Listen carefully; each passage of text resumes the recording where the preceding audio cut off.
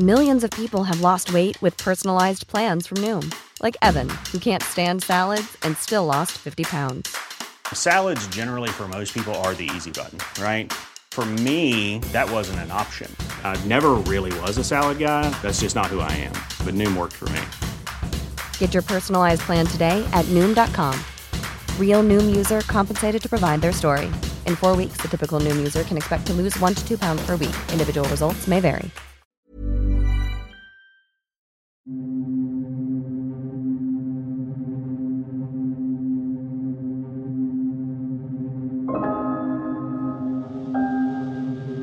Welcome to Fearful, the podcast that takes you on a thrilling journey through the world of mysteries, paranormal phenomena, and all things terrifying.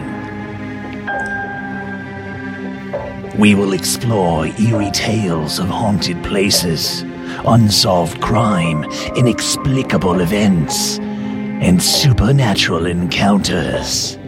So embrace the fear and unravel the mysteries that lie beyond.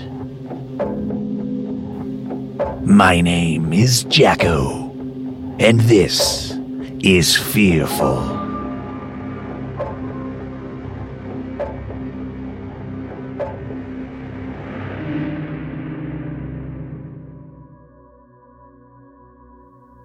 To a parent, their child is one of the most precious treasures in their life.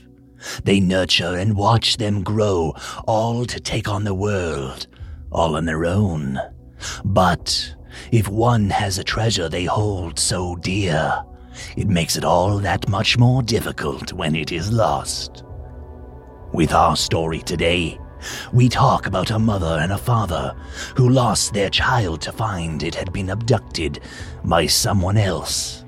Someone who claimed that child was actually their own. Two families sharing the same treasure, yet they can only belong to one. This is the tale that will not only terrify any parent out there, but the real twist in this story is much more terrifying when it finally unravels after decades of time passing. This is the strange and mysterious tale of Bobby Dunbar.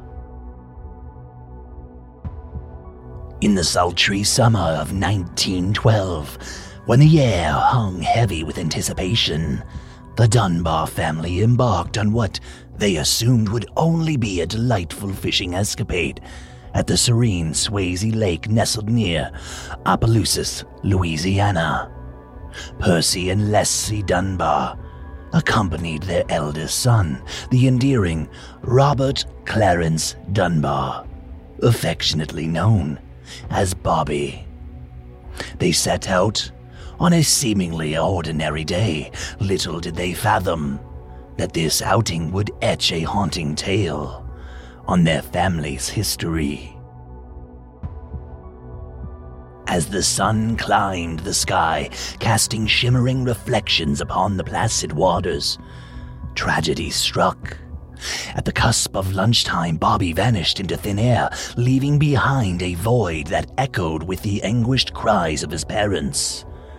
In the heart of the wilderness, amidst the rustle of leaves and the distant chirping of birds, their precious boy was nowhere to be found. The frantic search and agonizing quest through the wilderness yielded nothing.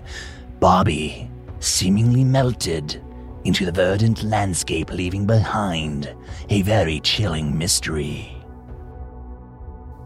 Driven by desperation and unyielding parental love, Percy and Leslie initiated a nationwide manhunt for their son.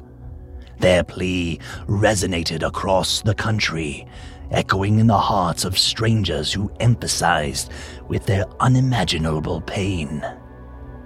A reward of $6,000, a princely sum in those days, was promised for Bobby's safe return with no questions asked.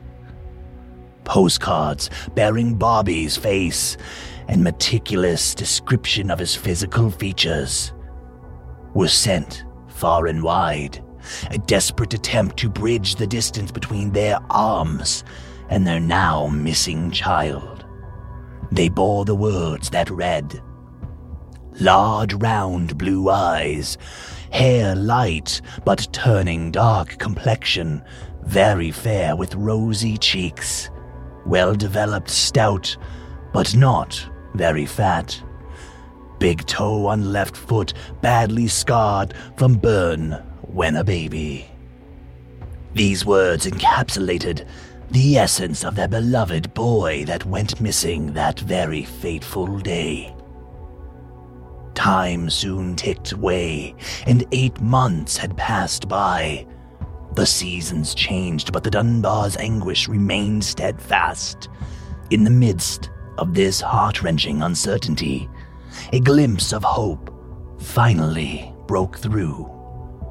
Authorities soon got word that a young boy fitting Bobby's description had been discovered safe and sound in the neighboring state of Mississippi.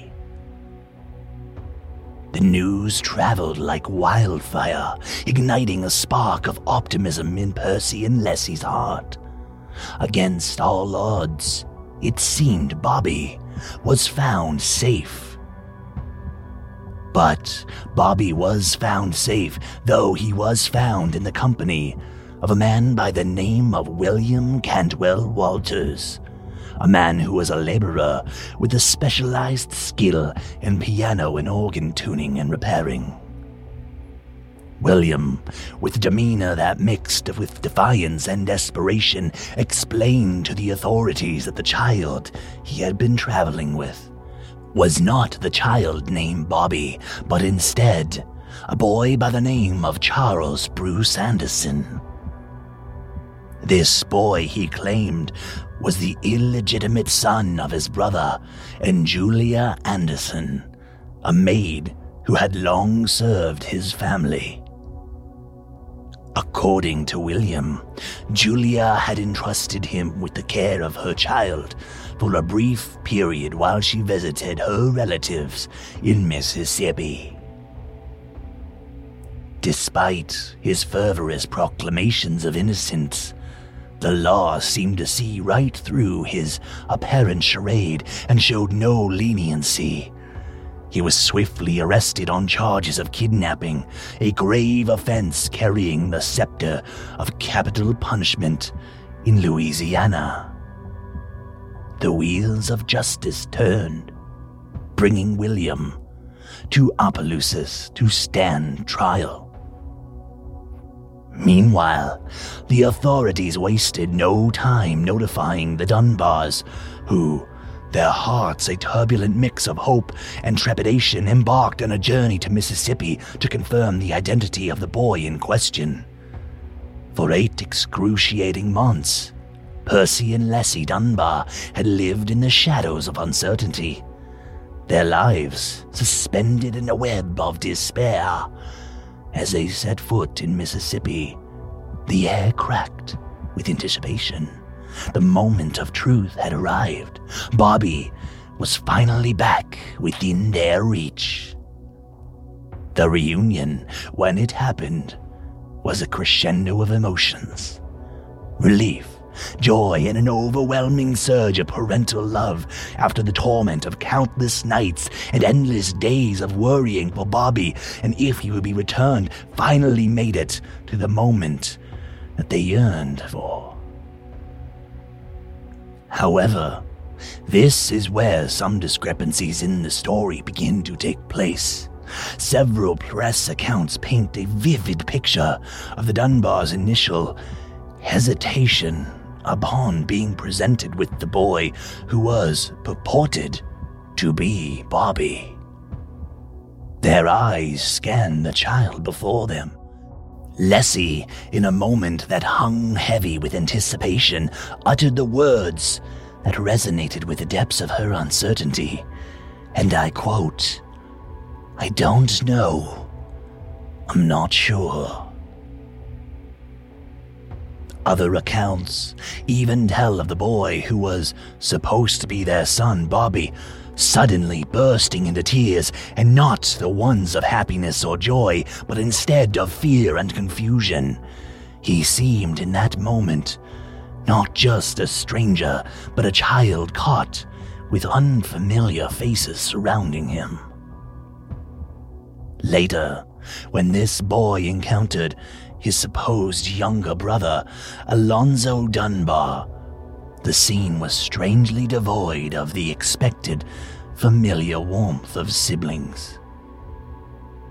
Press accounts noted a peculiar absence of their reaction between the two children upon seeing each other. It was as though they were two pieces of a puzzle that no longer fit together seamlessly, their connection strained by the weight of uncertainty, or perhaps just the passage of time.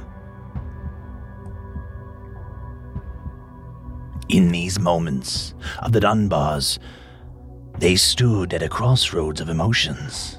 Here they were presented with a child that seemed to be Bobby in every way. His hair, face, and eyes all seemed to be their missing son.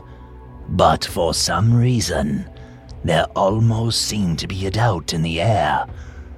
Perhaps it was simply the time apart that gave way to uncertainty, and perhaps even some Stockholm Syndrome at play. The following day dawned, and Lessie was determined to find solace in the unfamiliar contours of her son's body, and took it upon herself to bathe the boy.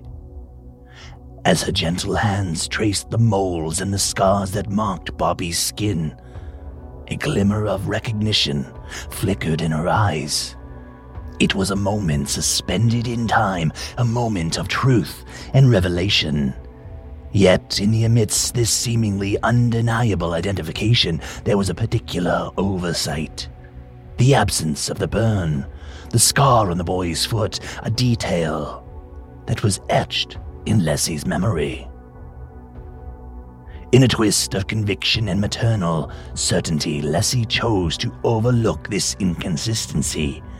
She had the opportunity to see the moles, scars, and markings on the boy's skin as she bathed him.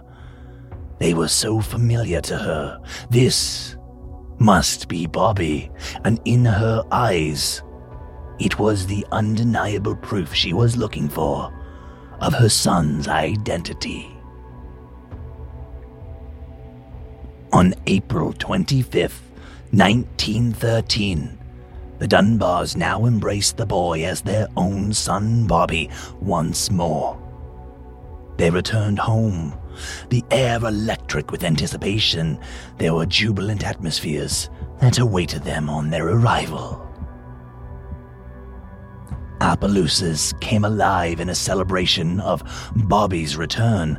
A parade wound its way through the town, a vibrant joy displayed, and relief, with brass bands filling the air with triumphant melodies.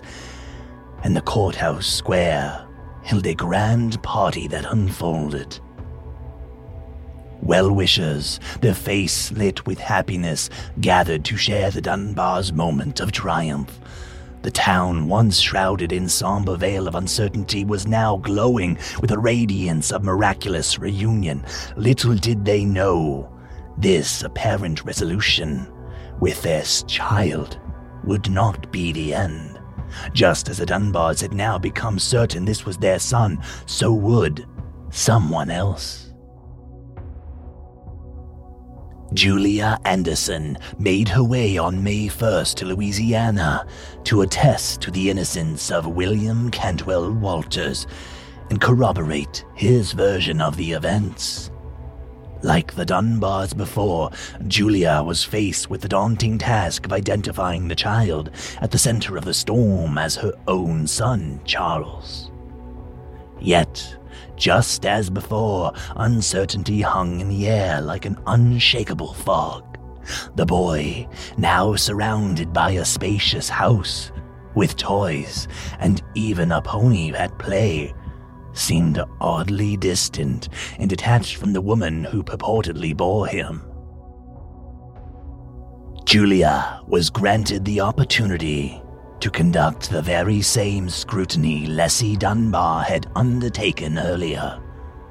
As she meticulously undressed the child and studied his features, a glimmer of certainty flickered in her eyes. She proclaimed it was indeed Charles, her son. However, rumors had already begun to spread like wildfire that Julia had failed to recognize the boy on her first encounter, rendering her claim suspect in the eyes of the public. To compound her predicament, the newspaper, with their ink-stained tongues, began to question her moral character. In the conservative time of the early 20th century, being an unmarried mother was very much so a societal taboo, a stain that cast a shadow upon one's reputation. Julia Anderson found herself not only battling for the recognition of her son, but also against the damning judgment of society. Through several attempts to reclaim the boy as her own, Julie eventually was forced to give up as the courts ruled in favor of Leslie and Percy Dunbar. William Walters, accused of kidnapping Bobby, faced a life sentence that was spared by the gallows. After 2 years in prison, a new trial was granted, leading to his release in 1915. But despite his freedom, he lived in disgrace, steadfastly professing his innocence until his death on April 7th, 1945, succumbing to blood poisoning. Following the court's resolution, little is documented about Bobby's life. It is known that he grew into adulthood, marrying a woman named Marjorie Byers, with whom he had 4 children. Despite the mystery of his early years, he carved out a comfortable life for himself and for his family. The details of his journey veiled in obscurity. However, the result of the trial would linger through the Dunbar's generations. Fueled by doubt surrounding her ancestry, Margaret Dunbar Cutright, Bobby's granddaughter, embarked on a rigorous 4-year investigation to unravel the mysteries of her origin. Teaming up with Linda Tavers, one of Julia Anderson's 7 children, they uncovered an anonymous letter addressed to the courthouse that was signed by, quote, the Christian woman. This letter defending William and Julia contained information that intensified their resolve to uncover the truth about the events of 1913. The letter goes as follows. Dear Sir, in review of human justice to Julia Anderson and mothers, I am prompted to write to you. I sincerely believe the Dunbars have Bruce Anderson and not their boy. If this is their child, why are they afraid for anyone to see or interview him privately? I would see nothing to fear, and this seems strange. The Dunbars claim that if this had been their own child and he had been gone 8 months, do you think his future would be so changed that they would not know him only by moles and scars? This is a farce. If the Dunbars do not know their child, who has only been gone 8 months by his features, why they don't know him at all. Margaret became convinced that the child found in Mississippi might indeed be Bruce Anderson and not Bobby Dunbar after all. Driven by this suspicion, she took a decisive step In 2003, Margaret requested a DNA sample from her father, Bob Dunbar Jr., which was sent to a laboratory. This sample was compared against another DNA sample provided by the son of Bobby Dunbar's brother, Alonzo. The test, focusing on the Y chromosome passed from father to son, almost unchanged, was poised to reveal a vital truth. Were these two men truly related? Were they truly first-degree cousins? Or were they not? The results, when it arrived, was unequivocal. There was no match. The strands of DNA, those intricate threads of ancestry, spoke volumes, unraveling the lingering mysteries of the past and confirming the long-suspected truth. In the absence of a genetic connection, the tangled web of the Dunbar mystery had found a stark resolution. The young boy all those years ago was in fact not Bobby Dunbar. It is most likely that the boy found in Mississippi was in fact Charles Anderson, Julia Anderson's son. DNA testing was attempted to confirm this theory, but the results proved inconclusive.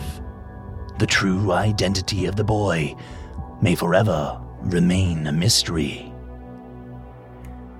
Though in a moment of introspection, Bob Dunbar Jr., the son of the man known as Bobby Dunbar, recalls a conversation from 1954. With a heart heavy of curiosity, he asked his father a question that had likely plagued his own thoughts.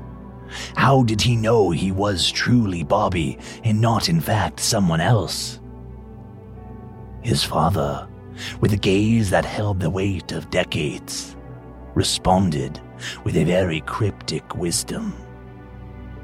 Quote, "I know who I am, and I know who you are, and nothing else makes a difference."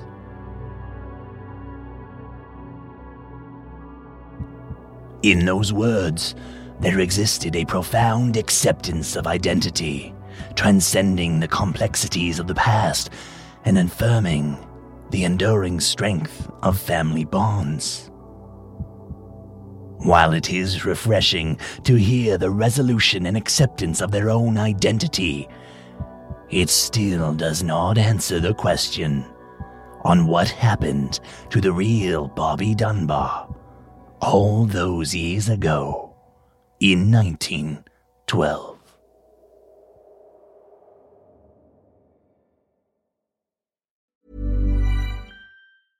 Hey, it's Paige DeSorbo from Giggly Squad. High quality fashion without the price tag. Say hello to Quince.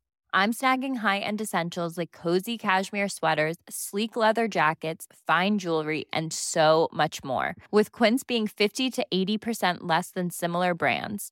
And they partner with factories that prioritize safe, ethical, and responsible manufacturing. I love that. Luxury quality within reach. Go to quince.com/style to get free shipping and 365-day returns on your next order. Quince.com/style.